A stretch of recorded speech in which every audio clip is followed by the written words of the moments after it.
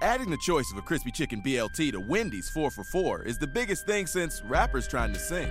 I got me a yacht and I sound like a robot. But do you like the sound of this? Wendy's 4 for $4 now comes with a choice of a junior bacon cheeseburger or a crispy chicken BLT. From Detroit to Macon, I keep it crisp like bacon. Both are topped with crispy Applewood smoked bacon and come with 4 nuggets, fries, and a Coke for just $4. Oh, yeah. At participating Wendy's for a limited time. Meal includes small fries and a drink. Not valid in Alaska and Hawaii. Hello again, everyone. I'm Joe Longinusa, welcoming you to another edition of Next on the Tee with Chris Mascaro, the show where industry leaders, golf professionals, and legends all come and discuss the great game we love so much. So without further ado, let's turn it over to our host to tell us who's next on the tee. Chris, take it away. Hey, thank you, Joe. Good morning, everybody, and thank you for coming back and joining me today on Next on the Tee. I am your host, Chris Mascaro, and for the second week in a row, folks, I get to share with you two of my all-time favorite guests. This week, I'm going to get things started with PGA Tour Pro and Sirius XM PGA Tour radio broadcaster Paul Stankowski. For our listeners on the Armed Forces Radio Network, today we'll delve a little more into Paul's military connections through his tournament play and a naval base golf course that he and Corey Pavin both frequented. We'll talk about that, plus I'll get Paul's perspective on what he saw this year out on tour and what it's been like for him on the other side of the microphone now, and kind of plus we'll find out what's gone wrong with Paul's fantasy football team. Paul joined me on the football side on our show Thursday Night Tailgate, and he's a part of our Thursday Night Tailgate Fantasy Football League team. Sits at 1-6, so we'll find out what's gone wrong and what he intends to do to fix and get back in the mix, and so much more. Paul's going to join me here in just a few moments. Following him, 2003 PGA champion Shaun Micheel going to be back with me to answer more of your questions. Shaun is, almost become a weekly regular guest with me now on the show, which I am very thankful for. And if you've got any questions that you'd like Shaun to answer on a future episode, please go to our Next on the Tee with Chris Mascaro Facebook page and comment, send us your questions. That way you can go on Twitter and send it to me. I am at CT Mascaro. You can send me your questions there as well. It's interesting. Last week, I asked Shaun if he's ever had to deal with negative comments from people now over social media. And then 2 days later, boom, someone in the media put a negative comment out there, which surprised and disappointed me, quite frankly. And for someone who doesn't know him or ever interviewed him, I was surprised by the comments. We'll talk briefly about that, and then we'll move on to more positive things when Shaun joins me about 20 minutes from now.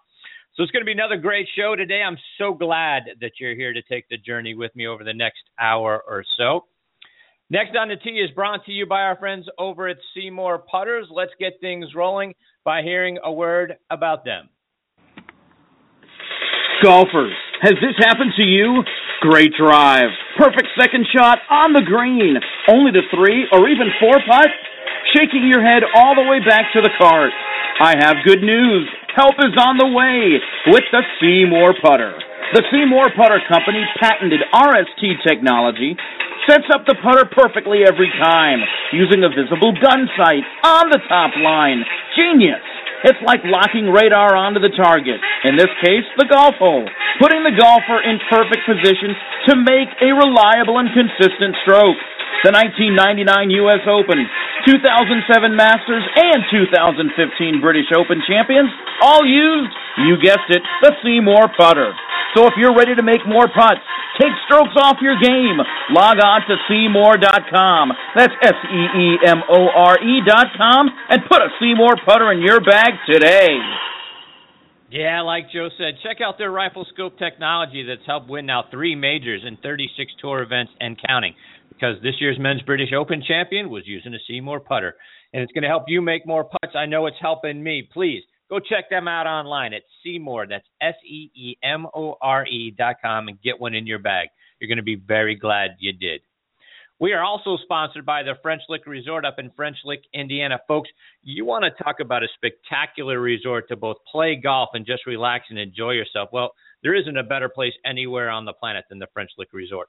go to FrenchLick.com, and you can see it right there for yourself. I had the privilege of taking my family there earlier this year in June, and we're already looking forward to going back as quickly as we possibly can. The resort, it's historic. It's beautiful. They've got some wonderful gardens out back behind the resort and a huge, relaxing rocking chair porch on the front. And the golf, my friends, oh, my goodness, the golf. The Pete Dye course is kept in championship condition year-round, and they could be ready to host a major at a moment's notice. They've hosted the Senior PGA Championship this year and the LPGA Legends Championship just a couple of months ago. So if you've always wondered what it would be like to play in a major, well, you can do it there at the Pete Dye course. They also have the Donald Ross Design course, which is fantastic. It's the site of Walter Hagen's PGA Championship victory back in 1924. And they've also got the Valley Links course there on the property that dates back to 1907. So the French Lick Resort needs to be on your list of places to stay and play. And oh, by the way, my friends, they've got a casino right there on the property as well. For more information and to book your stay, go to FrenchLick.com. Also want to give a shout-out to our friends over at Allen Edmonds, maker of quality made-in-the-USA shoes, the shoes of great leaders from the Oval Office to corner offices to stage and screen, and promising cubicles all around the country are part of what make people successful. The right footwear is important on the carpets and the hardwood floors of our global economy. Get it right with made-in-the-USA quality and value from Allen Edmonds. Allen Edmonds is an American original. They've been making shoes right here in the U.S., in Wisconsin, since 1922. Go online and check them out at allenedmonds.com. All right, let's kick things off like we do every single week here on Next on the Tee, and that's by saluting the brave men and women serving in our military. We want to thank all of you for your daily sacrifices and what you've done to keep the rest of us safe. We also want to thank our veterans for all you've done for us over the years. We truly appreciate everything our military personnel do to preserve our freedoms and our liberties. It is through your strength and your efforts that our way of life continues to be possible. Our sincere thanks as well to Shaun Cruz and all the wonderful folks at the Armed Forces Radio Network. It's an honor for us to have Next on the Tee be a part of your network. You can find our show by going to armedforcesradionetwork.org. I also want to remind our veterans, be sure to check out globalvoiceforveterans.org, a wonderful site with news and articles and a wealth of information specifically geared towards our veterans that I'm sure you're going to find both interesting and beneficial. Again, globalvoiceforveterans.org. Check it out. You're going to be glad you did. All right, now back with me on the Seymour Putters guest line. Like I say, is one of my favorite all-time guests here on Next on the Tee. That's PGA Tour Pro Paul Stankowski. Let me remind you a little bit about Paul's background. He's from Oxnard, California. He started playing golf at the age of 8. He attended the University of Texas, El Paso, where he was a 3-time All-American and won the Western Athletic Conference Championship back in 1990. Turned pro in 91. His first pro victory came on what's now the Web.com Tour at the 1996 Nike Louisiana Open. He backed that up by winning the very next week on the PGA Tour at the Bell South Classic, becoming the only golfer in history to win on the what's now, like I say, the Web.com Tour and the PGA Tour in back-to-back weeks. In all, Paul has 7 professional victories and 31 top 10 finishes, and it's always a great time when I get the opportunity to have him with me next on the tee. Good morning, Paul. Thanks for joining me this morning, my friend. Hey, Chris. Thanks for having me on. How you doing? Fantastic. Thank you. So, Paul, before we get into all the golf, 1-6, my friend, in the Fantasy Football League. But I give you credit now. You're still out there making a ton of moves over the last few weeks. So what's gone wrong and what's the strategy the rest of the season? Well, what's gone wrong is it's a conspiracy. You guys have set this thing up, obviously, because there's no chance I could be 1-6. But, it's the last-minute call, hey, join our league, and then it's just screwy rules. And it seems like in our league you have to either have – the only 2 important positions are defense and kicker. I've never seen a league where if the guy kicks a 50-yarder, he gets 6 points, but if he misses it, he loses 2 points. So I've got kickers that are trying 50-yarders and missing them, and I'm playing guys who are making 50-yarders, and their defenses score 26 points. This is ridiculous. But I'd say there's hope, but I'm 1-6, so there's not enough time to catch up. So I did. I dumped half my team. I just trashed them because I have trash. Foster, hurt. My quarterback. I don't understand. This is the thing about football that makes me mad is the Atlanta Falcons should not be doing as well as they are because Matt Ryan is a horrible fantasy quarterback. horrible in our league.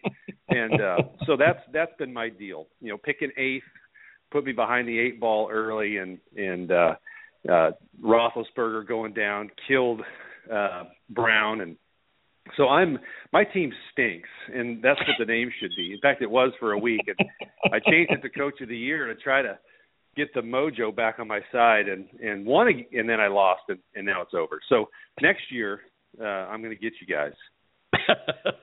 Now, yeah, the kicker's high risk, high reward, right? High risk, high reward on the 50-yarders. You either get a bonus or you get a little pain with that. But let me share this with you, Paul. Last year, I started out 0-6 and then ran off 8 straight wins and still made the playoffs. So there's still hope, my friend. Okay, well, there's hope. Yeah, there's hope.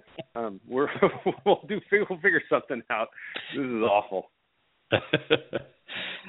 So let's move on. I wanted to get your thoughts. Your son Josh is really taken to the game of golf. I saw broke 80 for the first time a little over a month ago. Talk about his game and how you're enjoying watching him progress.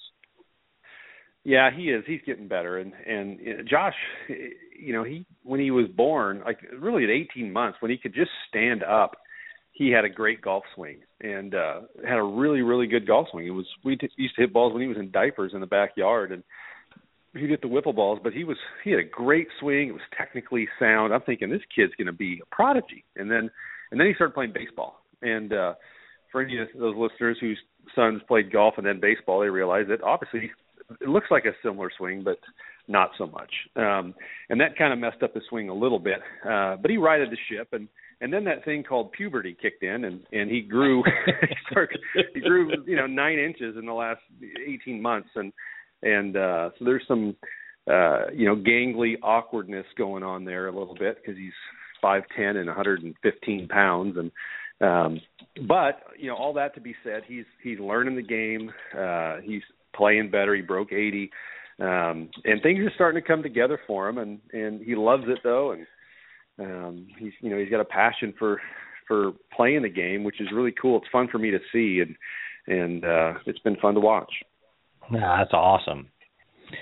And Paul, for our listeners here on the Armed Forces Radio Network, you've talked in the past, your father's a veteran and you've participated in several military-related events like the Warrior Open earlier this year. Talk about, the role of the military and what it has played, so far in your life. Yeah, well, I grew up, my dad's retired Air Force, and he retired the year before I was born. I think I was a retirement baby.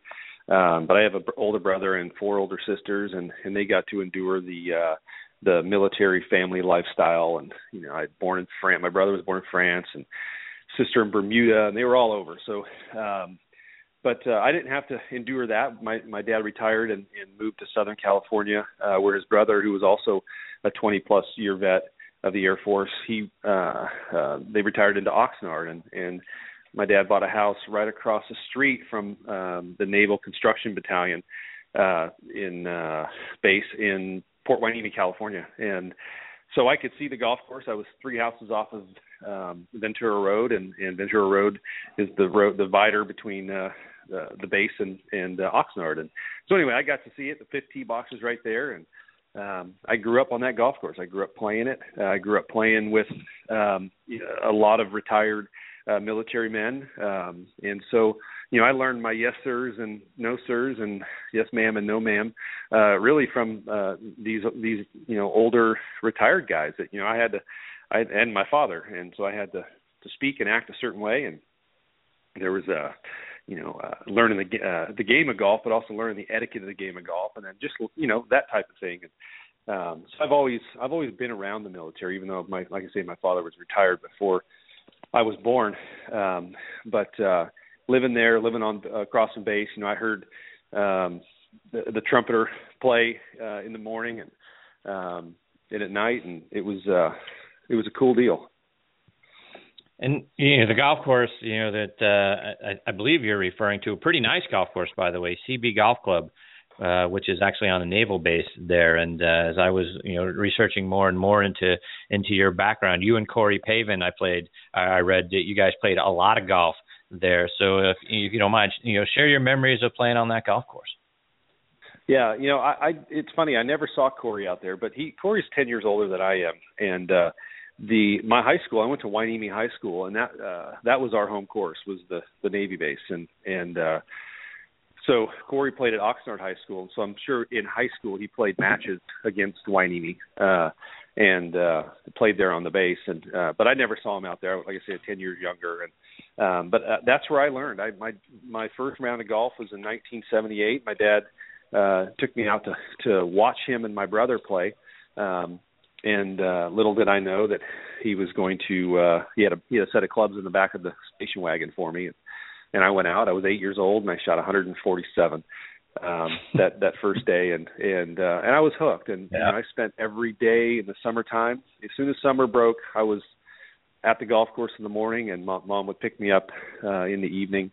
And I played with I had a few really close friends that I played with all the time, and one of them was my next door neighbor, Dana Dorman. Or at the time, she was Dana Laughlin, and but she lived right next door from the time I was born until the time she went off to college. And she ended up going to San Jose State. She had a scholarship, full ride to UCLA and San Jose State. UCLA for volleyball, San Jose State for golf, and she chose golf and ended up going to the LPGA Tour, and she won twice out there and played for 10 years. And so it was kind of cool. So we had a neat little group of folks to play with, and it was a good spot. But Jim Ford was the old head pro there, Jim and Ruthie Ford, and they had great junior lessons, and he had a heart for junior golfers. And in the summertime, he would line us up and teach us the basics, the fundamentals of the game, grip, posture, stance, and encourage us to practice. And it was a really cool upbringing there, and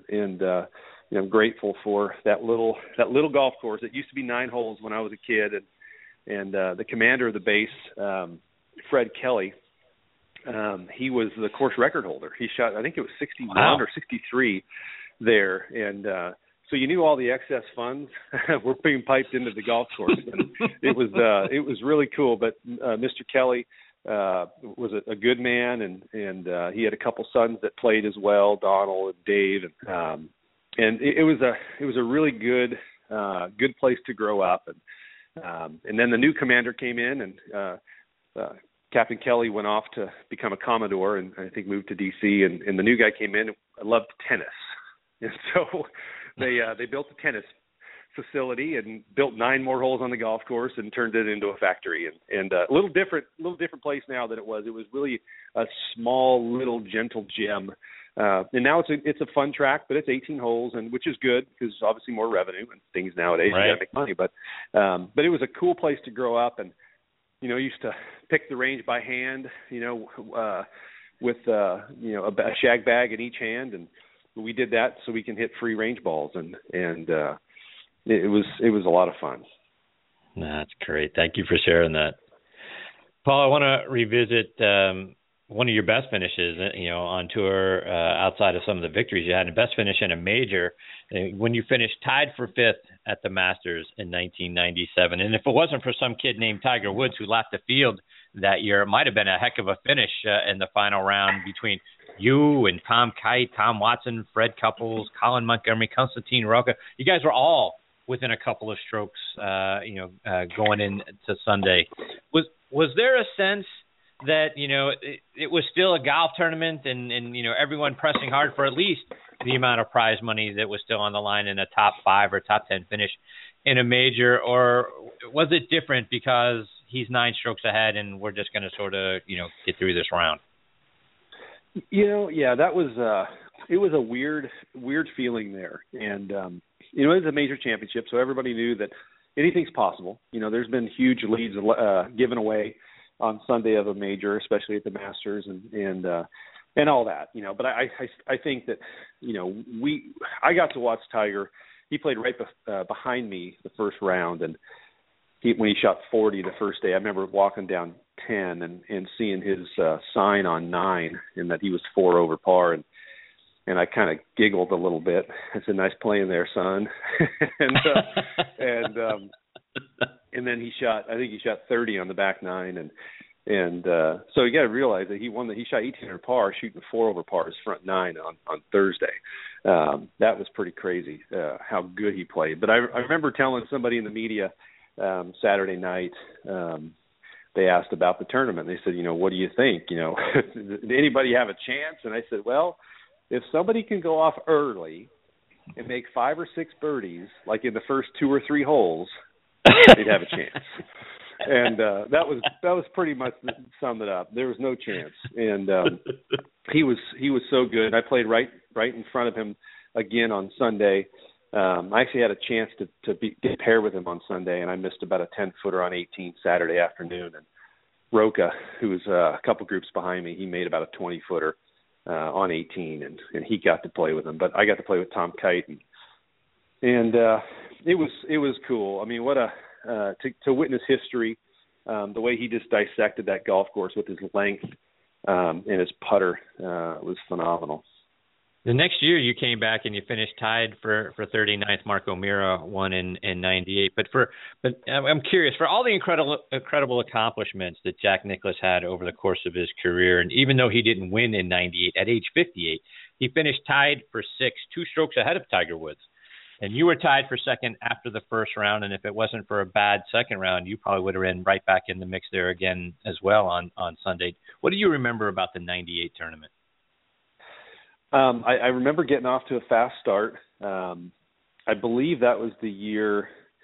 I think that was the year that John Houston holed it on last hole on 18 for eagle from number 10, and so it would have been nice to have had the low round the first day, but I didn't. I was second. I played with Freddie Couples and Jose Maria Olazabal on Friday. And I mean, I'm still a young player at that time, and Freddie was my hero. I got to play with him when I won Atlanta in 96. I played with him on Sunday. So what a dream to play with, a hero, an idol, if you will, sports idol.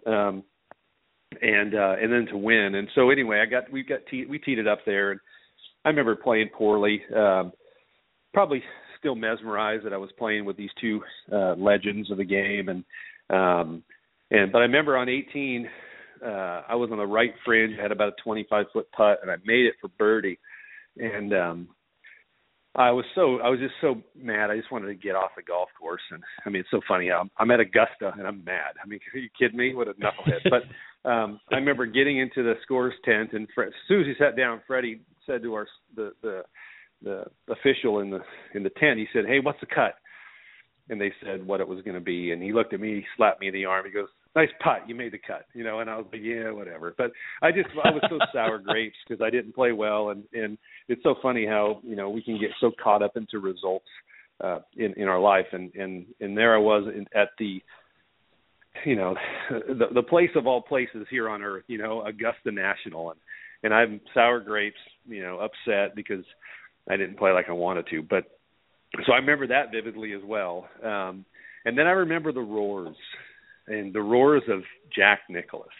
And as he was making his way on that golf course and playing well, it's different. It's so different. Those roars. I'm so honored to have been able to hear some of those roars during my career. Not many, because he was obviously on the last couple holes of his career as I was starting mine. But getting to hear the Jack Nicklaus roars at Augusta National was pretty darn cool. Yeah, I can't imagine that it wouldn't be. And for you, the opportunity to get out there and to be there, like you say, of all places at Augusta National. I'm curious, Paul, for the amount of time that you spent out there and the crowds that are there, patrons as they refer to them. What was it like for you? First time you tee it up at Augusta National, you earn your way in there, right? With the Bell South Classic and all of that, and you go there as a young kid. To your point, what's it like teeing it up there at the first hole at Augusta National for the first time? I believe it all happened so fast, Chris, for me, because I just won the week before in Atlanta. My career 2 weeks before, really 2.5 weeks before Augusta, the 96 Masters, I had made one cut on the PGA Tour. And it was that week. I just made my first cut in New Orleans, and I went down and played the Nike Tour event in Lafayette the week of the Players Championship, and somehow, some way, all the work that I'd put in and everything came together, and by the grace of God, I won a tournament on the Nike Tour, and then I'm an alternate, and I get in Atlanta and I win, and the next day I'm driving down Magnolia Lane with a severe kink in my neck, and I couldn't look to my left, so I woke up with a crick neck. Yeah, and so here I am, Monday, Tuesday, Wednesday. I can't even play. I didn't even play practice rounds. I just walked the golf course because I couldn't swing. So come Thursday, I'm paired with Scott Hoke, and yeah, I'm super nervous. My dad is there. I finally got my stamp of approval from my father during the practice round, if you will. I was putting on number 14. And, I looked over, I saw my pops in the crowd, and it's amazing how many people are out there on practice round days. I just said, hey, pretty cool, hey, Pops, and he gave me a thumbs up. He didn't even have words for it. So for me, that was, as a son, it was the moment, that I had. And so I was thrilled beyond thrilled that, one, I was at Augusta, and two, that, I made my dad proud. But come Thursday, I'm nervous as can be, and I go out and play, and I shot, I forget, 70. I don't know what I shot now. So I was not good, but I ended up missing the cut that year. But I think my success happened so fast, Chris, that I didn't have time to process it, and I played really good for a couple years, and there again, it all happened so fast that I wasn't prepared for it. It just. There I was. I didn't have any time to think and savor it. I just was. Every week was a new week, and I, that first year I won 4 times around the world.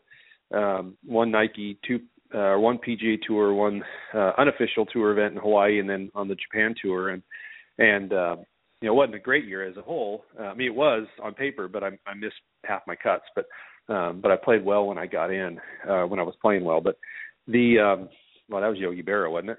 I played well when I was playing well. But just the whirlwind there, how it all happened so fast. I'd love to go back for 1 year just to, back to '97 and just enjoy it a little bit more. It was fun playing well, but I didn't. I won Hawaiian. Here's a true story. I won the Hawaiian Open. It's the United Airlines Hawaiian Open. And they give me a gold pass. Okay, this shows how stupid I was and young and immature and clueless. But they gave me a gold pass on United Airlines, okay? I got to fly, me and my immediate family, my wife and kids. At the time, I didn't have any kids. So me and my wife, anywhere in the world, anytime I wanted, first class for a whole year. And wow. You know how many times I used it? One time. I flew to Chicago.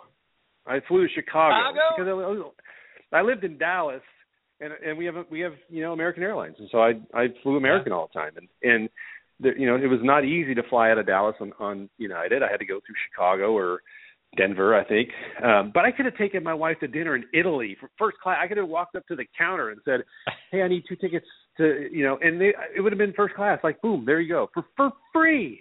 Right. I didn't use it. So that just shows that the brain that I had in my head, it wasn't processing things right. It was like I was floating on the wind. I didn't even, so anyway, there are some things I wish I had back, but I loved it. It was, the Masters was amazing. Just the fact that, I got to play for as long as I did and got to actually win a couple times. Yeah. Really cool. And then now, like you said, you mentioned in the queue that, getting to play in the Warrior Open, President Bush's event here in Dallas that he does every year for our soldiers. And that's a thrill, going right back to my childhood. I remember driving to the golf course on my bike with my clubs in the back, and I'd go by the big quad on the Navy base, and they had all the soldiers, or the Seabees in white, lined up, in I guess in a row. I forget. I don't know what you call it, but they were just standing there, doing their thing, standing at attention. And it's not hot in California, but it does get hot on the blacktop at 75 degrees with some humidity and whatnot. And those guys had to stand there. I mean, it's a different life, and I'm thankful for the freedoms that we have in America as Americans, and that we're given by those who serve, and that continue to serve. And it's pretty neat. So like I say, thankful for what God allowed in my life, allowing me to play a really cool game, and shutting me down in time that I get to watch my kids and be just a normal dad and husband. It's pretty cool. That is. I'm talking with PGA Tour pro and member of the Sirius XM PGA Tour channel broadcasting team, Paul Stankowski. And Paul, a couple more before we let you go. I'm just curious, what's the transition been like for you now, being on the other side of the microphone? Yeah, it's been fun. The radio gig, PGA Tour Radio, we got a great team, and there's just a great team of guys. Doug Bell, Dennis Paulson, Carnival, Fred Albers, Tom Wormy, Earl Forsey, the host, is the guy's. He's really good. Our team behind the booth and Trex and Kelly, they're all great, and I fully enjoy working with them. And I only do it once a month or so, once every 5 weeks, and but it's cool. We got some former players, on the team, and we got some guys in that have done sport radio for a long time, and it's a blast. And I started a business a couple years ago, and that's been interesting to wake up. I used to wake up every day. I'd take the kids to school. I'd go to the gym. I'd go to the course. I'd pick them up from school, and we'd hang out. And there's no stress. That was like vacation. And now owning a company and trying to figure out how to grow it, and making payroll and all those things that you got to do as a business owner, it's a whole new world, man. It took a long time for me to enter the big boy world of reality, but I'm there, and it's a lot of fun, and I got another gig I'm working with. It's a thing called Icon Golf, and it's a really neat invitation only membership to 3 clubs out west, and just a really cool thing. So there's I got some irons in the fire.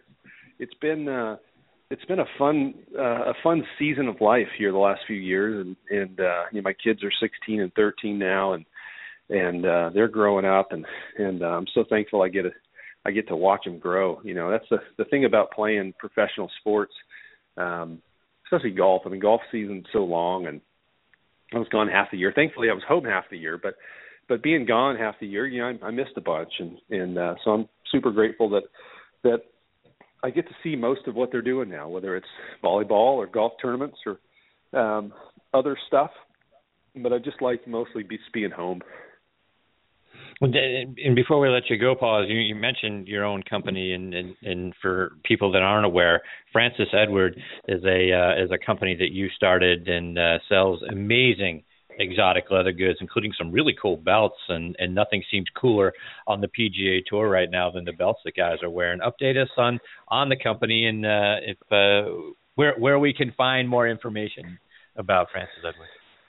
Yeah, we sell mostly through golf shops. I probably need to get on some bases. I know these guys, they like to spend some cash, and at the they used to call it the Navy Exchange there in Port Hueneme, and they sell a lot of really cool things. But I've never tapped into that market. But we sell through pro shops around the country, and we just started selling just some of our inventory pieces. We don't carry a lot of inventory because most of what we do, Chris, is custom, and right. But when we have some inventory on the wall, we're starting to sell that at shopfrancisedward.com, and our normal website, which you can't order from, you can just look around and look at all the colors and different photos, is francisedward.com, or our Facebook page is Francis Edward USA.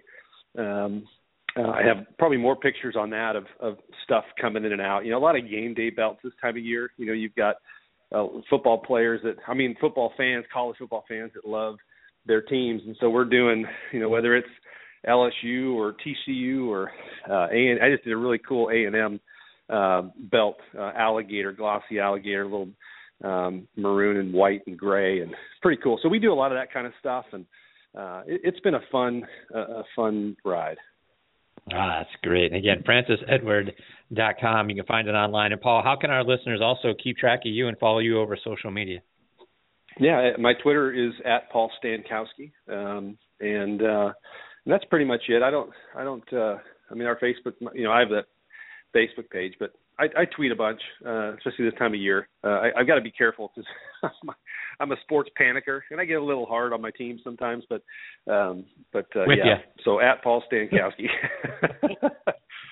With you. The world ends on Sunday if the Steelers lose, and I get fall apart when things don't go well and that sort of thing. I know you're a big Cowboys fan, so I'm sure it's been tough this season waiting for Romo and Dez to come back, and hopefully that someone can take a snap at quarterback and not throw 3 interceptions and keep your boys alive until hopefully the cavalry comes at some point.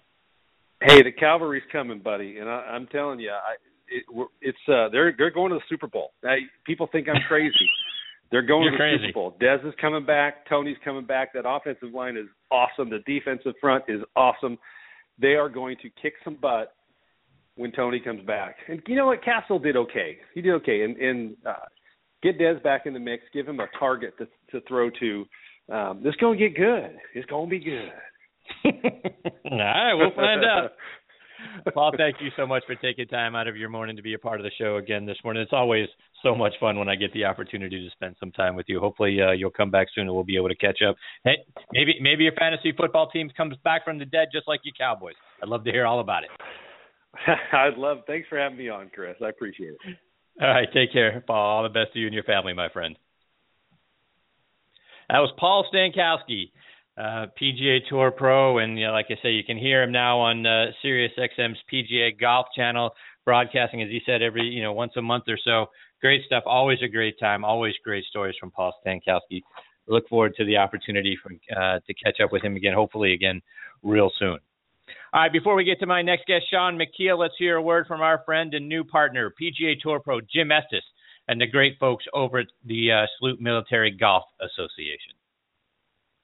The Salute Military Golf Association was created to provide rehabilitative golf experiences to the brave men and women who have been wounded while serving our country. Hi, I'm Jim Estes, PGA Golf Pro and co-founder of the Salute Military Golf Association. With my adaptive golf program, we've successfully helped thousands of soldiers in their recovery, both mentally and physically. The SMGA has been providing family-inclusive golf experiences across the country since 2007. To date, the SMGA has equipped more than 1,000 warriors with properly fitted golf clubs and has extended its clinic series to more than 8 chapter and affiliate locations across the U.S. If you are a wounded veteran interested in participating, or if you'd like to learn more about the Salute Military Golf Association and find a chapter closest to you, visit our website at smga.org. We've seen firsthand how impactful golf can be in aiding one's recovery. The Salute Military Golf Association, empowering wounded veterans one fairway at a time. Visit smga.org. That's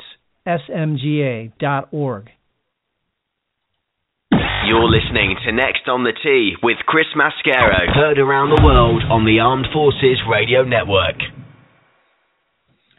All right, now back with me to answer more of your questions on the Seymour Putters guest line is our friend and 2003 PGA champion, Shaun Micheel. Hey, Shaun, how are you this morning, my friend? I'm great, Chris. How are you doing this morning? I'm really well, thank you. Good. Shaun, I want to start our time today, making sure, first of all, that our audience has a better picture of your overall playing record. We talked a little bit about this in the past last week and off the air, but over the course of your career on the PGA Tour, you've had 20 top 10 finishes, 57 top 25s, and from 2002 until 2007, you had a first, a second, and a third place finish. You had 14 top 10s. And 41 top 25s. So you were one of the best players on tour for 5 straight seasons. And you had a nice comeback in 2010. You had 3 more top 10s and 5 more top 25s, earned over $1 million that season. So, Shaun, a pretty solid run for the better part of the decade of the 2000s. But for some reason, that seems to get lost. Why? Oh, I don't know. What's interesting, I saw your text the other day or the Facebook message, and it kind of gave me an opportunity to kind of think back to my career. And really, I think the way I play, the style of golf that I played, maybe wasn't aggressive enough. I mean, I think my whole goal when I got into the PGA Tour, this the first couple of years was kind of just learning the ropes and getting comfortable and everything. But when I went back to college and I started thinking about this, at the start of my junior year, we had to start keeping statistics. And there was a company, for some reason I'm thinking they're in Ohio, but that really doesn't matter. and there was the typical things like fairways hit, greens hit, left, right, short, long, bunkers. I mean, there was a whole list of things, and so I really paid attention to the statistics. And the one thing that really stood out to me in the way that I played golf was the greens and regulation stat. And I kind of learned pretty quickly that, hey, you know what, if I hit a lot of greens, I mean, my rounds are pretty easy. I'm not having to worry too much, about getting the ball up and down. And, of course, you still have to do those types of things. But it basically kept me really from firing at a lot of pins, a lot of tough pins. And not that the college courses are, that challenging. But that type of thinking, the conservative play into the greens, I think it carried over into my PGA Tour career. And so I always looked for trying to be a more consistent golfer. And I felt like that was the one way that I could do that, because I always hit the ball pretty well off the tee.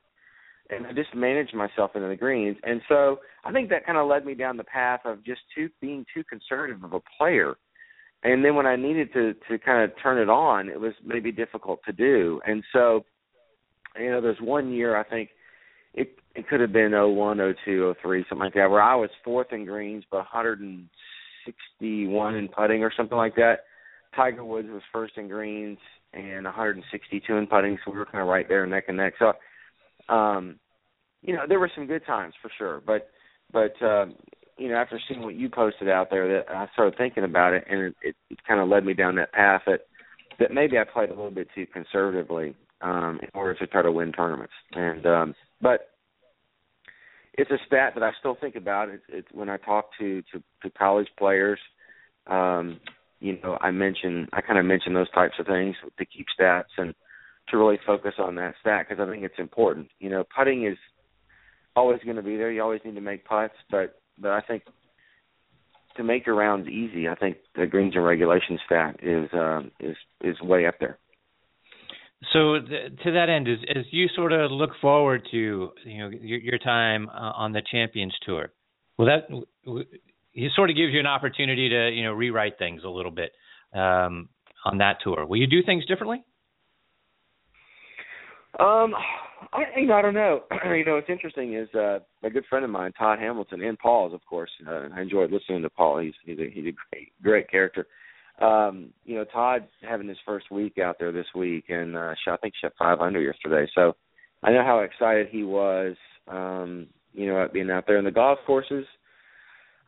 Just watched them on TV. I did go to an event, so they're maybe set up a little bit differently. They're not easy courses by any stretch of the imagination, but maybe a little bit shorter. So I'll have to kind of wait and see, just really how, hopefully my body will continue to hang in there with me. And it's all, of course, again, it's all about distance. You see the longer guys out there, accuracy is always, important. But I think for the guys that hit it the longest, look at Scott McCarron hits it long, and he's finding his way out there. Todd hits it long.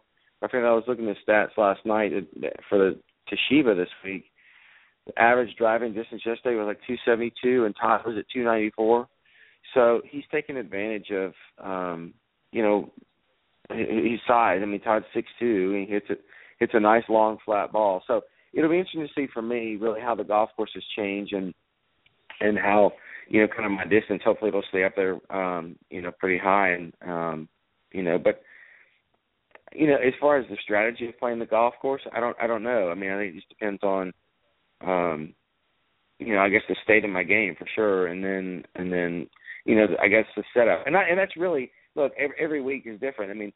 You go to some courses where you go to Vegas or you go to the Palm Springs course, where they have the Bob Hope, and you know that you got to make a lot of birdies. Your mindset's a little bit different, and that's one of the challenging pieces of golf is, you wake up one day and you get a great weather forecast and you see birdies are able to be made, and then so you get this mindset that there's a lot of birdies, and you wake up the next morning and it's windy and you don't have that. So it's constantly changing. But overall, my general philosophy has been to try to manage myself into the greens. And with today's technology, it's difficult to really curve the ball, which makes it even more difficult for me because I've always liked to kind of shape the ball a little bit, and it's just it's been difficult to do. So, and I can't mentally wrap myself around, just hitting the ball straight and aiming at a left pin or aiming at a right pin, and because I still have this mindset of the ball curving, and the way that I needed to get to attack the pins was to move the ball from the center of the green to the left or right,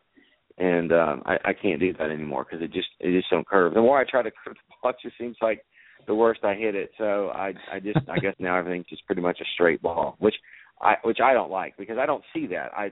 I learned from Mike Shannon in my putting, down at Sea Island, that I see curves. I'm a non-linear kind of putter, and so I see things in curves,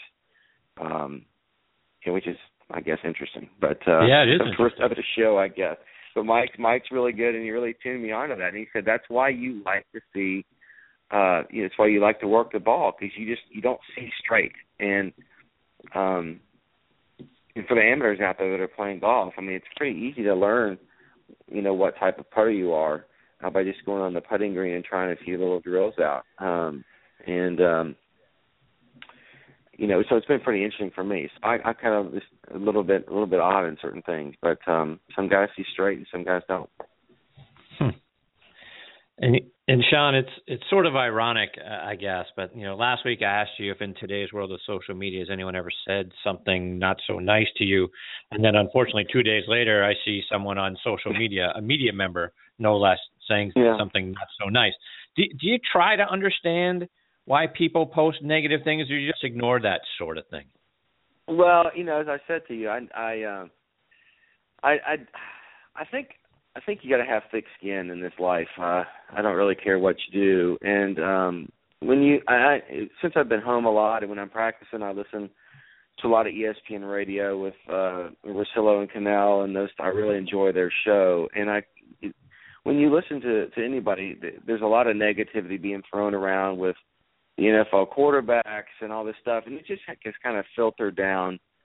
But the one thing that really, really kind of frustrates me with is the people the comments that they make come from. Well, first of all, I did mention someone last week by name, and I think I did that because this person is a notable writer, but yet the people like that are apparently very knowledgeable of the game, they have never taken the time to reach out to me to ask me my thoughts on my win and whether or not I thought that my career or that the year that I had in 03 or even my victory was a deserving one. And so they make these comments without ever, I might even have the same opinion that they may have. But they don't know me. They don't understand the game. They've never played at a high level. The people that it doesn't matter what sport it is. You have people that know the game, okay? It's pretty easy to understand that when you're playing golf, you got to get the ball into the hole in the least amount of strokes. I mean, that doesn't take too much thought to figure that out. But there's a lot of things that are involved with that whole process. And some of those people, and really all of the people, I've not seen one comment from a player, someone that's ever played the game, at any level, collegiate or above, make any negative comment really about anything that I've done. So I think that speaks volumes. I think that when you have somebody that's outside the ropes, it's so easy to make comments and to look down a list. Look at the money list. You can pull up my career, go to players on PGAtour.com, and you can look and see how many tournaments I've played, how many cuts I've made, how much career money I've made. And right. Then and people do that, and it's not. Look, I don't think it's just not smart, particularly people in the media. I mean, but those things frustrate me, yes. And this particular person in Vegas is, I did look up this person's name, and I don't know how many golf radio shows there are or there ever have been, but I can tell you there are a lot more players that I've competed against, that I've had to kind of go up against.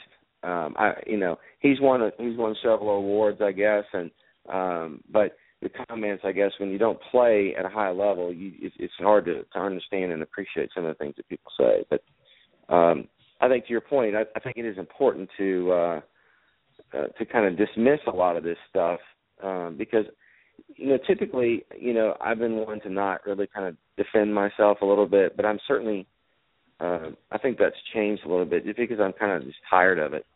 And, I try not to respond too much on social media. I kind of just block people right away.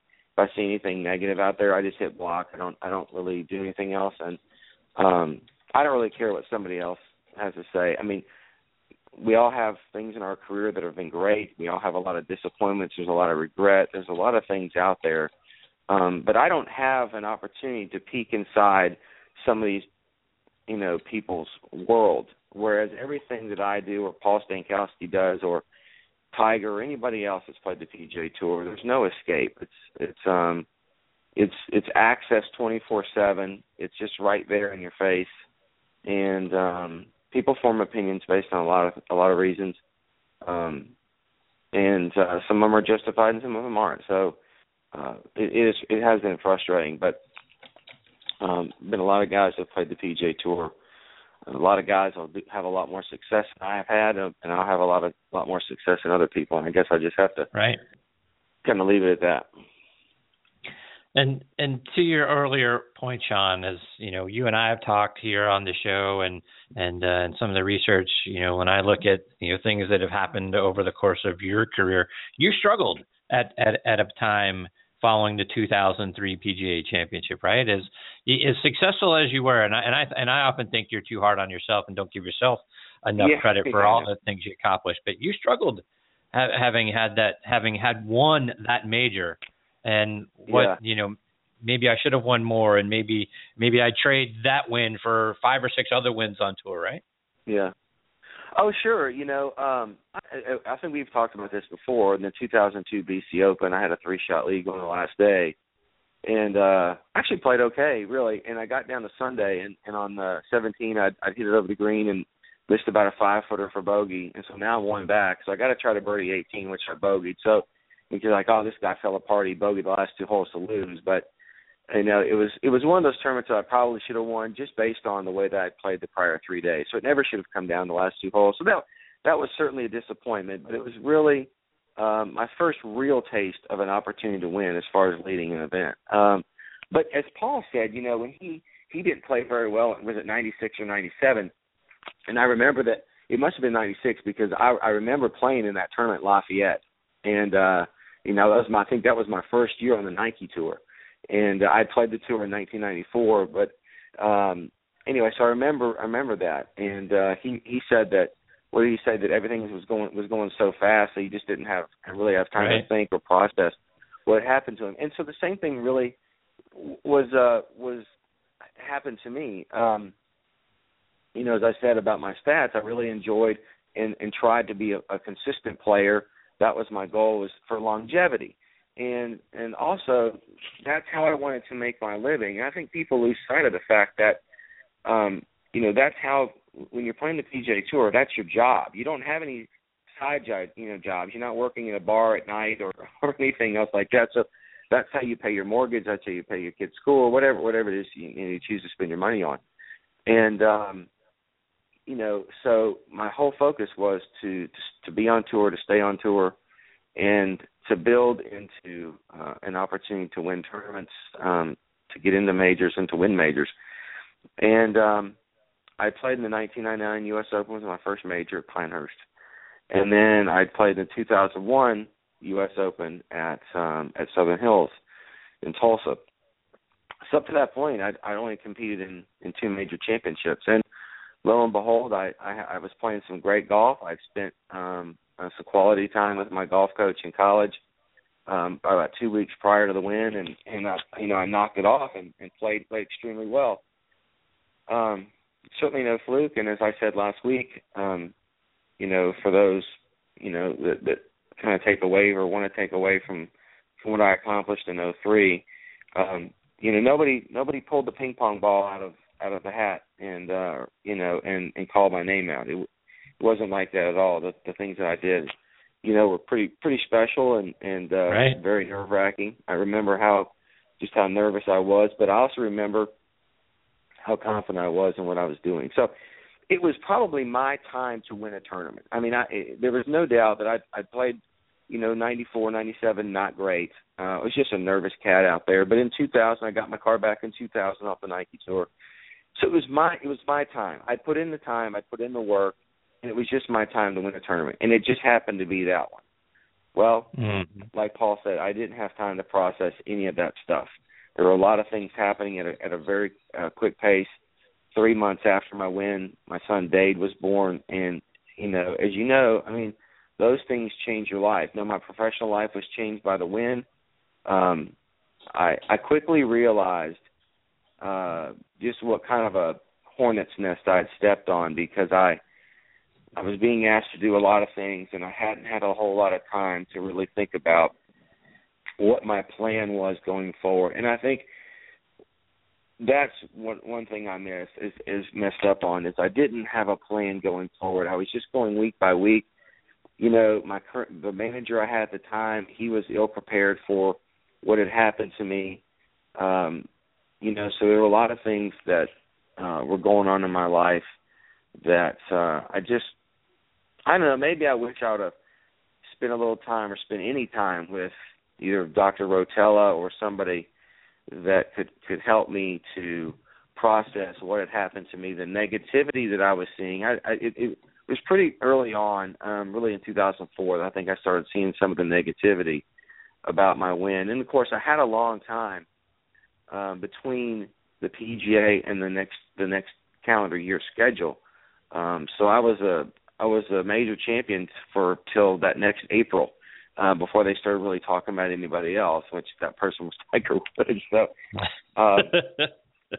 it was a very difficult time. It's been more emotional, I think, for me the last couple of years, because I've bought into some of the negativity, I think, that I've read, and I certainly, and going back to your question, I certainly understand people not, maybe giving me a lot of credit, but I don't think they really understand what it takes to win a major championship. Now, look, I finished second in 06 and 04. I think I was in the top 10, top 15 at least of all of the majors going into Sunday, and I didn't have great Sundays. I think maybe I was just trying too hard. But maybe the Masters I wasn't in the top 10, but the other ones I was, and so it's been a very difficult road. And me trying to get back, I got injured in 07. The spring of 07, I hurt my shoulder. I went and saw a doctor in 07, misdiagnosed, and it was come to 08. So there were a lot of really bad things that really affected the downward spiral of my good part of my golfing career. And those are things that I can't control. I couldn't control. I just, there are parts of me now that wish I would just retire a year or two after I won and didn't have to deal with all this stuff. But there really have been so many more great moments that I need to focus on. It's right. Funny. It's like when you go out, you make 7 or 8 birdies and you bogey the 18th hole. Well, you always seem to remember that, and I don't know why the mind does that. I think you really need to not everybody does that. I mean, the great players, the players that are they're at the top of their game, and Tiger, they just don't do those types of things, and so there's always those things that hold the majority of us back from really achieving great things for a long time, and maybe my mind just wasn't good enough or hasn't been good enough, and that's okay.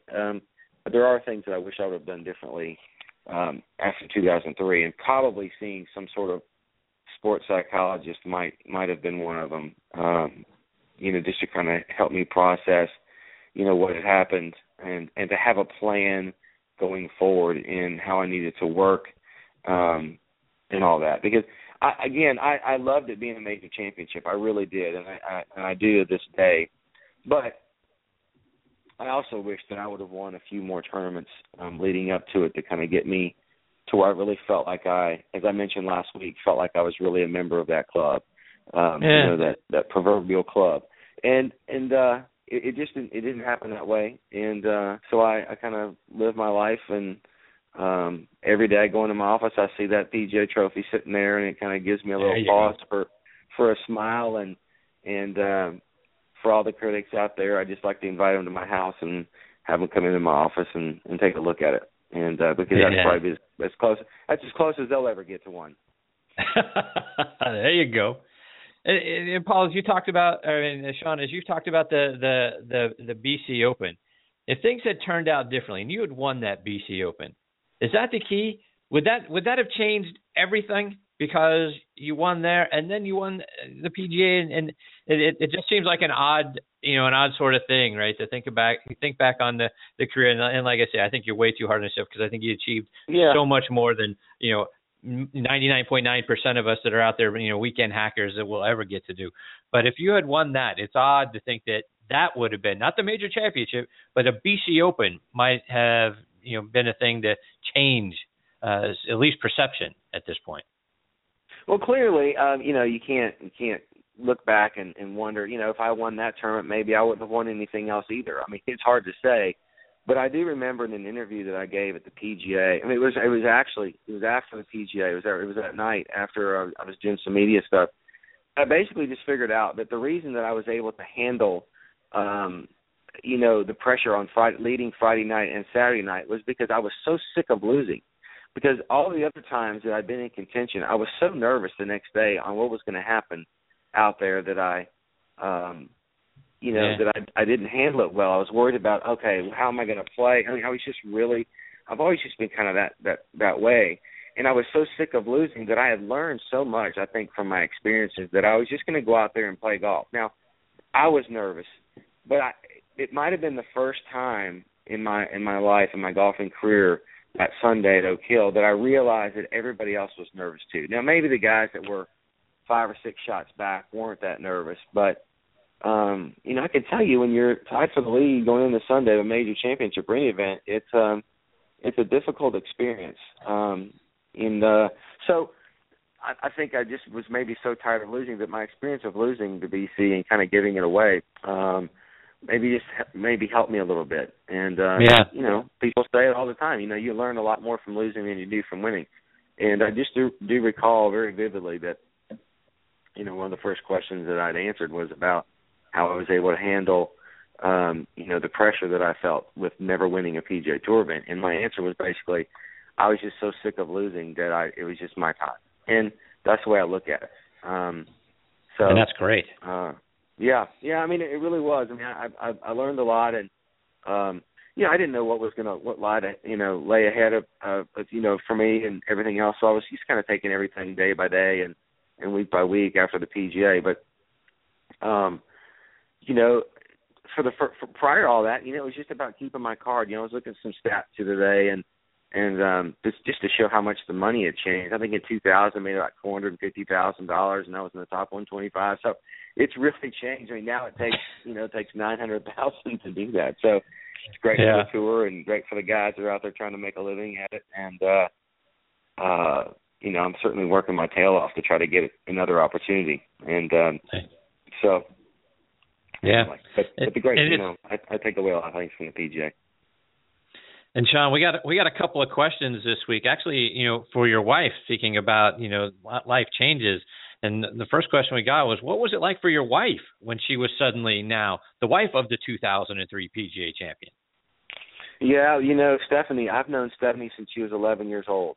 I've known her, and so she's known me. As a high school golfer or a collegiate golfer and somebody that wanted to play professional golf. She's an attorney, so she's an extremely independent person, and she is working really hard. I remember, she passed the bar in like 1996, and so we were kind of dating at the time, and so she'd seen all the great things, been a part of many of the great things about kind of earning my stripes and going to Asia and doing the things to try to figure out a way to get onto the PGA Tour. So she was very accustomed to the way of life, the travel, and being an independent woman. She didn't need me there. She left me to chase my dream it's something I'm very appreciative of. But having her there on Sunday, and she was wearing she was 6 months pregnant. It was about 95 degrees, and she was wearing this kind of pink sleeveless blouse. And I'd said in an interview that I was going to do everything I could to try to find her, in every shot to kind of bring me back, to ground me a little bit. And I can tell you that when I kind of came into the last green, I tapped in, and she kind of walked down the hill off the left side of the green. And it just made all of our dreams, become reality, because she had seen me through every level of my game, from when I basically just started playing to high school golf and to collegiate golf. And it was a great moment to be able to share with her. But she keeps me grounded. She's got a great perspective. She's extremely intelligent, understands the game. She doesn't really play the game. She's played a couple times, but she's my number one supporter. And that I can tell you that there have been a lot of marriages that failed because of, lots of reasons, certainly. But you got to have that support group at home that can understand that when you're not able to travel with your husband, it's okay that he's out there by himself. And so that takes a little bravery, a little honesty in the relationship, and again, as I said earlier, that a lot of the people that all these negative things that people see or write about golfers is that they just don't understand. It's a lonely existence. It really is. You try to find a group of guys to play with, but Stephanie always had that trust and that faith in me, and I'm happy to have her. We've been married a long time, and I love her and I appreciate her every day. And Shaun, getting back to one of your earlier points about you sort of sat on being a major champion for about 6 months or so until the next year with the Masters. And our next question is, how much did your life change after you tapped in for birdie on 18 at Oak Hill, and what were the next 6 months like for you? Yeah, it was a crazy time, because that next week I, being a pilot, Glenn Day had, he and a group of guys had some airplanes, and so the pilot had flown his plane up to pick me up, and I didn't realize. And now the Bridgestone, the World Series of Golf, when I won, was after the PGA, but I'd already planned on going home. I had to get Stephanie back and everything else, so I went home. But I've been a lifelong Kiss fan forever, and the next day I got home, I'm doing laundry, and I get a phone call from the lead singer of Kiss, and invite me to come up to Columbus, Ohio, which was great because it was right next to where I was going in Akron. So I spent it quickly changed for me, and I think the notoriety and that. But I played in the Dunhill Links Championship. Was maybe 6 weeks after the PGA, and I was invited my father to come play as my partner, and right, which is at St. Andrews, right?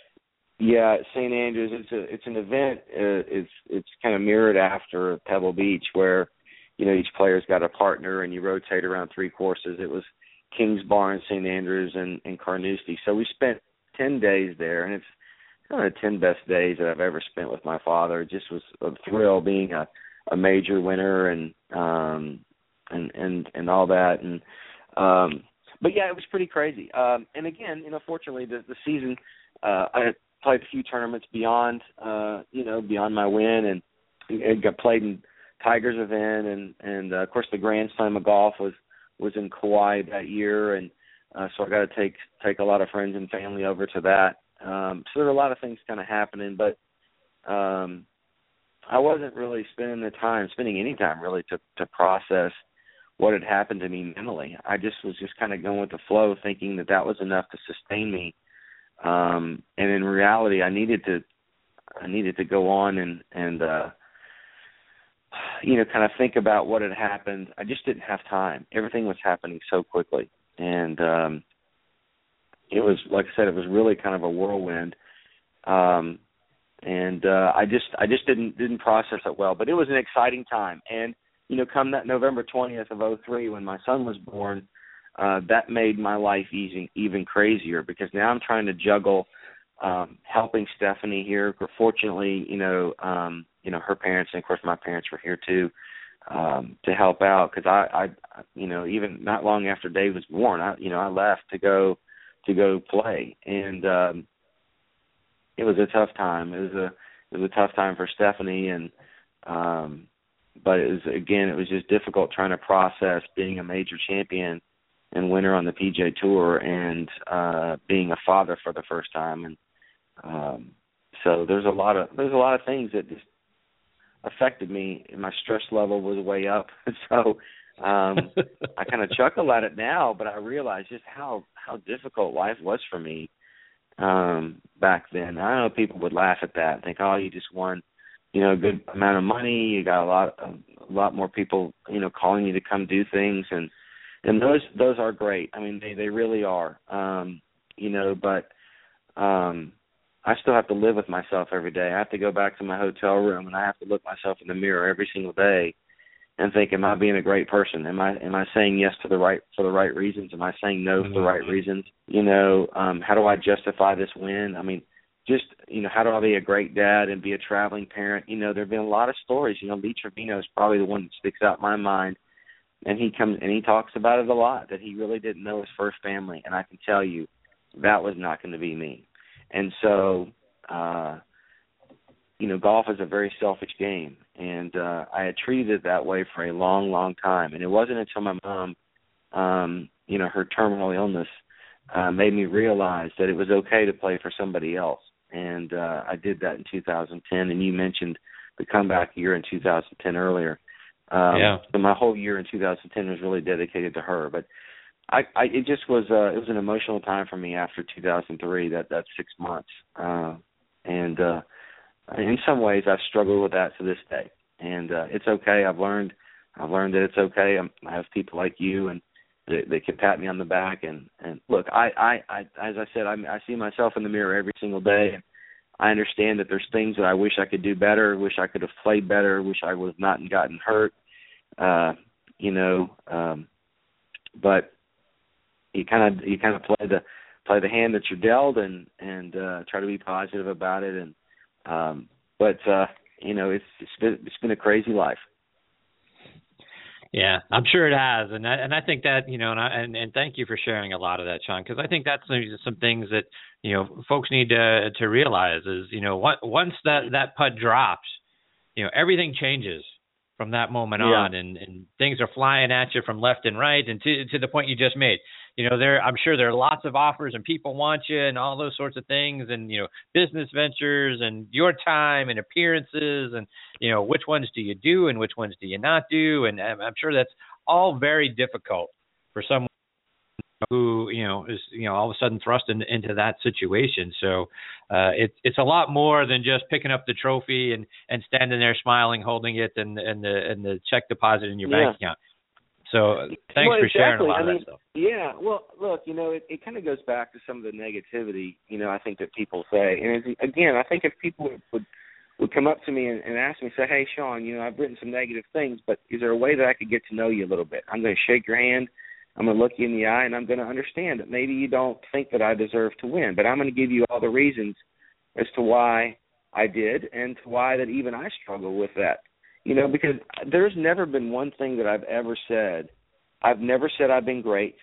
I've never said I've been the best player. There's never been any reason for people to try to knock me down. And I think there are just people out there that, enjoy trying to bring out the negative side of things as opposed to focusing on the positive side. And I guess that's just the reality of things that we live in. I mean, you look today, the front page of FoxNews.com was, a plane crash in Russia, So those things are newsworthy and news getters and everything. But I as I said last week, it's great for me to be able to share. Maybe I share too much. I think, and maybe I focus too much on the negative side, sometimes.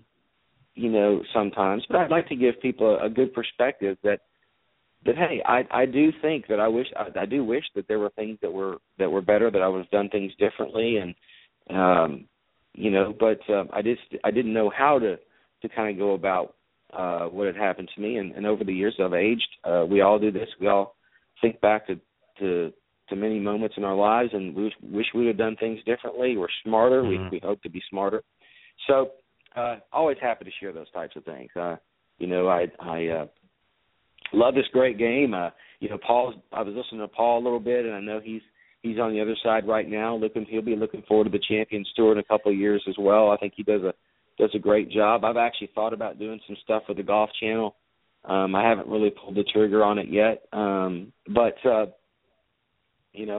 Paul's another example, and he gave by him saying that he was not processing things correctly, and those are the types of same things that had happened to me. It just happened to be that my win was a major championship, and right.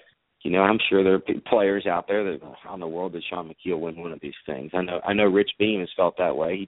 He told me that. So it's just I think the historical significance of my win just makes more of the detractors kind of come out. But it's fun to talk about. Mm-hmm.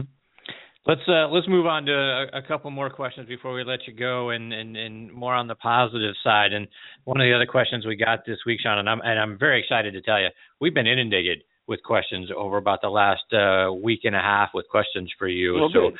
People are listening, and it's been wonderful to see. And people are always talking about questions about your health and those sorts of things, and we talk about that a lot on the show, and we'll probably address some of those next week. We'll save some of that for then. But right. PGA Tour Champions, PGA Champions dinner. When you go every mm-hmm. year and you sit down with those guys and you're having dinner, who's got the best stories? Oh gosh, wow. I tell you what, I sat with each year. I've sat with different players. From Dow Finsterwald to Doug Ford, Tiger and his family. I mean, I enjoy the stories from some of the older generation, and just really because how they can relate to the game of golf to today, to how it was back then. Those are funny. I mean, I sat with Herb Kohler this year, and we had a great conversation. And, that's where I defended my title in 2004 was at Whistling Straits, so I got to know him a little bit back then. But I spent a lot of time with him and his wife, and just really enjoy, when you're around people like that really are so positive and so upbeat. I mean, he really commands the room. And as I'll call it, you kind of get a listening, if that makes any sense. When you sit there with these people, you listen and you kind of try to process and what they're saying. But VJ's been asked to speak the last couple of years on behalf, the defending champion, when they get up and they speak and talk all the great things about the PGA and maybe a little bit about their career and the golf course and that. They always invite two players to kind of come up and speak. And VJ's been picked the last couple of years. And I think VJ's very misunderstood. He doesn't have a great rapport with the media. And maybe not even with the fans, but I think it's his personality. I think he's kind of a shy person. I think there's been a lot of negativity that has been written about him. Look at Marshawn Lynch. I mean, there's been numbers of guys that maybe one thing has triggered their negativity with the media, but VJ is such a great guy. He gives a lot of great stories. I mean, Phil Mickelson is a funny guy too. So it's a unique mix of players. It's definitely something that I take a lot of joy, a lot of pride. My father's been with me. He's been my date. He was my date at Kiowa a couple of years ago, and for him to be there and see that, it's one of those places you just can't buy a ticket to, and you come in and you take it all in. And fortunately, over the last couple of years, I know all these guys very well. I look forward to that dinner every single year, and it's a lot of fun. It's a lot of fun to look around the room. It's very prideful moment to know that then they're showing the videos of all the guys that have won the PGA Championship, how they won, and the response that you get from the officers. I think all of the officers are extremely proud of its champion. So there's a lot of great moments about the 2.5 hours that you get to spend with these guys. It's hard to single one out, but I do enjoy listening to the older generation talk about golf, talk about the travel experiences, the golf courses that they played, the technology that they used. It's just fascinating to me. And I'm not a golf historian, and I maybe wish I was a little bit more of that way, but it's just a lot of fun to talk to guys like Dal Finsterwald, Doug Ford, Bobby Nichols, and it's a real treat. Last week, you shared with us, how Ernie Els will get rid of a ball after he makes a birdie because he thinks each ball only has one birdie in it. So we got a couple of questions around that. And so generally, are there other things that you've seen or heard from tour players that they believe that sort of makes you go, really? Oh, gosh. I don't know. I mean, I don't really see so much in golf. I alluded to some of the way that, guys, marking their golf balls, and I've gotten into, some heated discussions with my caddy. I mark the ball the same way I have for as long as I can remember, and, I argue that it's just the way I do things. But I don't know. I mean, I can't really say that I can think of anything right offhand. That's obviously a little bit unusual. As far as, some guys, they don't like head covers at all. They hate head covers. I think Ricky Barnes. Really? Ricky Barnes doesn't like head covers on his club, so he's walking down the fairway clanking away. Golly, I wish I'd had a little bit more time to prepare for that question because I think that's a really good one, and there's got to be something. I can't think of it. Maybe before the end of the show I'll think of something. But it's all right. We're a unique. We're a quirky bunch. As people have said, it's a traveling circus out there. There's 156 guys on the full field events. And not all of us get along.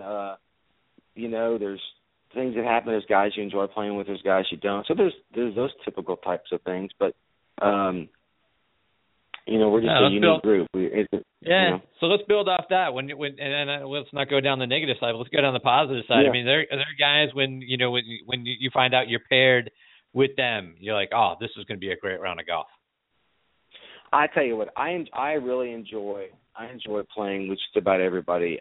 There's people that have been known to be slow, which I guess has never really bothered me if a player's that slow. I don't like waiting. Let's put it this way. I don't like waiting on the groups in front of me. I don't like when the day is slow.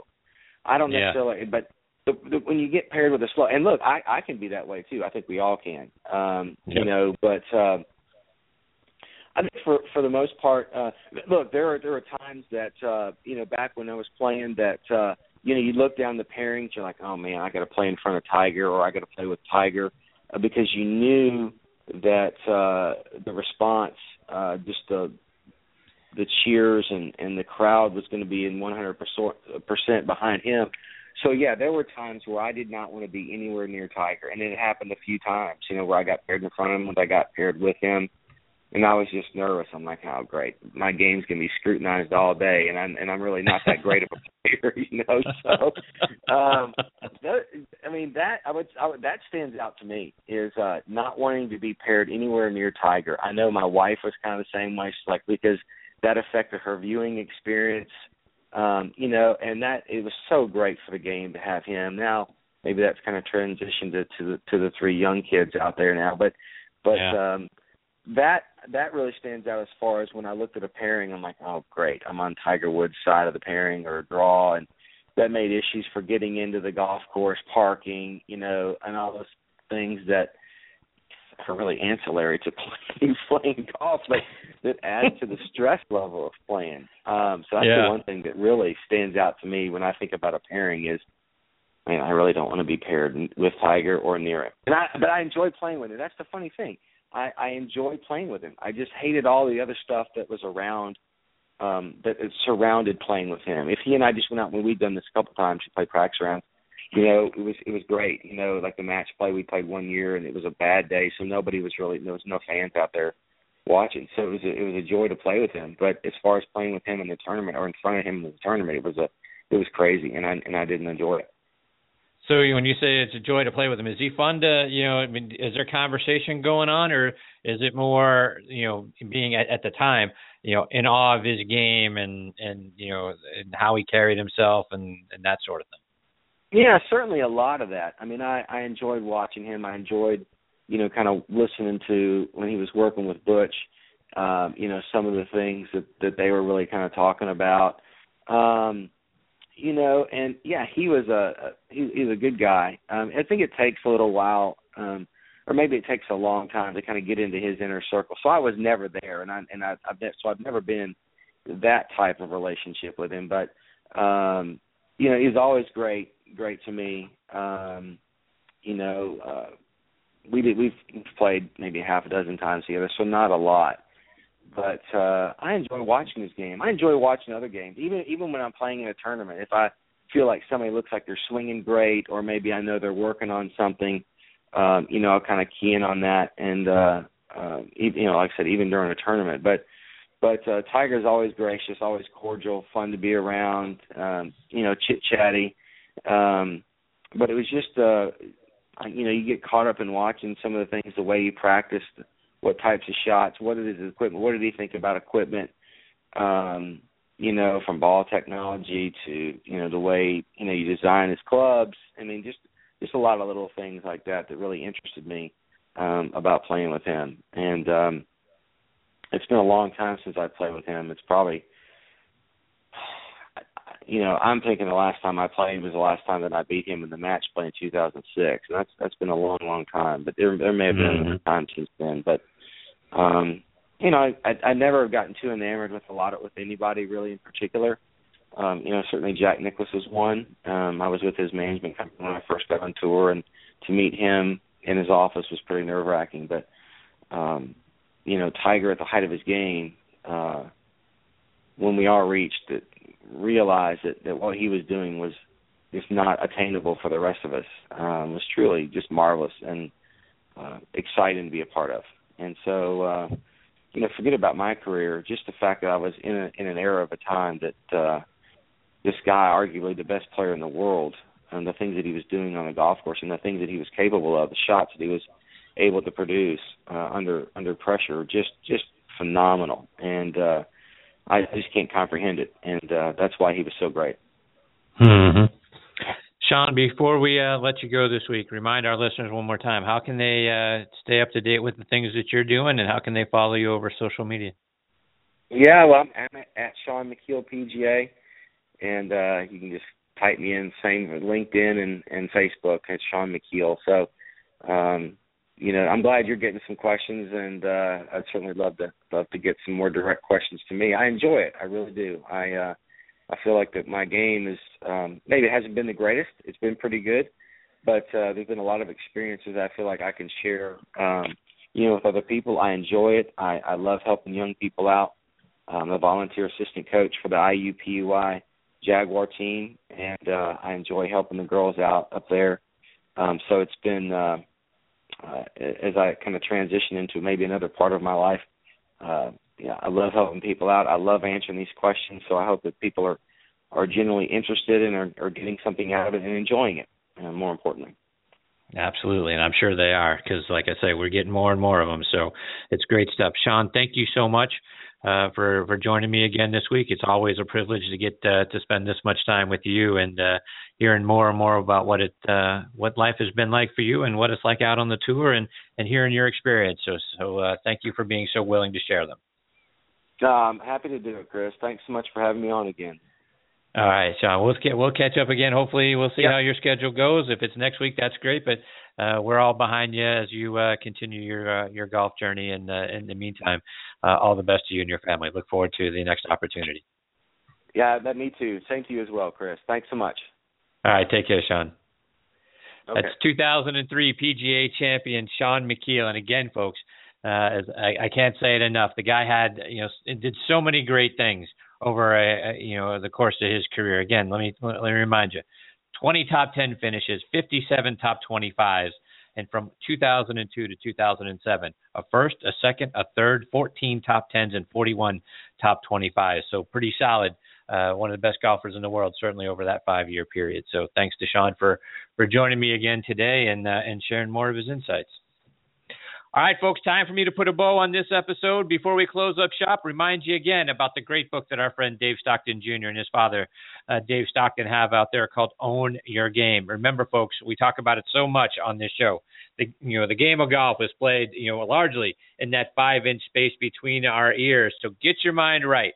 In this book, the Stocktons let you know how to play winning golf through your mind. Own Your Game recreates the experience of riding 18 holes with Mr. Stockton at one of his corporate outings and draws from his experience as a champion player, both on the regular tour, the senior tour, and also as a revered coach. He shows you how to think better, stay calmer, execute more consistently, and most importantly, how to enjoy the game of golf more thoroughly. Go to StocktonGolf.com to get your copy, and for a few extra dollars, Mr. Stockton will even autograph it for you. And as well, the Stocktons have started a new partnership with a company called Back Nine Greens. For our listeners out in California, check out back9greens.com. If you're like me and you hate cutting grass, then, they've got some great artificial surfaces, landscaping that you can take a look at. Plus, they have custom putting greens, which are absolutely amazing, folks. They have an unmatched passion for installing the highest quality artificial grass products, including synthetic grass lawns and synthetic putting surfaces as well. So check it out online. Again, back9greens.com. All right, folks, my sincere thanks once again to Paul Stankowski and Shaun Micheel for joining me today and making the show so much fun for me to be a part of. I hope you enjoyed it as well. Please check out our sister show, Thursday Night Tailgate, with me and my co-host Bob Lazari and our announcer Joe Lajanusa. That show airs live every Thursday night from 8 to 10 p.m. Eastern Time. You can stream it on the Armed Forces Radio Network as well as on Blog Talk Radio. You can also find us all across the internet on iHeartRadio, Spreaker, TuneIn, Stitcher, Player.fm, SoundCloud, Audio Boom. So many great places to catch up with both of our shows. We're joined on Thursday Night Tailgate every week by legends and stars from around the NFL and the Canadian Football League as well. Please also check out both shows on Facebook and give us a like. That's very important to us, too. You can find both shows online. This show, nextonthetee.net and ThursdayNightTailgate.com. Again, stream or download any of our archive episodes for free, folks, and keep up to date with who some of our future guests are going to be. I thank you again for joining me and choosing to listen to this show. We know you have so many choices out there for shows and podcasts to listen to. We really appreciate that you've chosen to take a listen to this one. Until next week, hit 'em straight, my friends.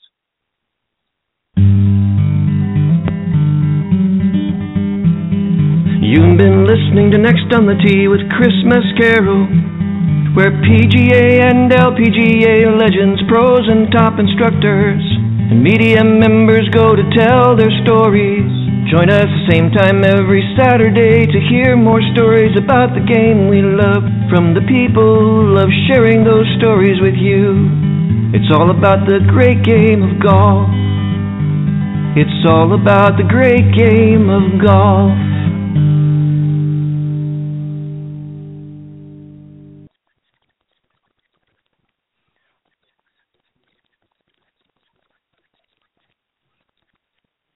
Adding the choice of a crispy chicken BLT to Wendy's 4 for $4 is the biggest thing since rappers trying to sing. I got me a yacht and I sound like a robot. But do you like the sound of this?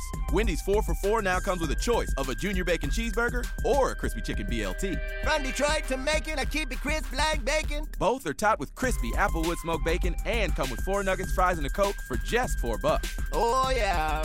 At participating Wendy's for a limited time, meal includes small fries and a drink. Not valid in Alaska and Hawaii. Great things are happening at your friendly neighborhood Safeway. Stop by and see all the things that make a supermarket just better. Like new low everyday prices on family favorites. Shop with your club card and pick up bananas for an incredible 48 cents a pound. And for an easy, delicious dinner, get whole roasted chicken for only $4.98. Bigger selections, friendlier smiles, lower prices. Safeway, it's just better.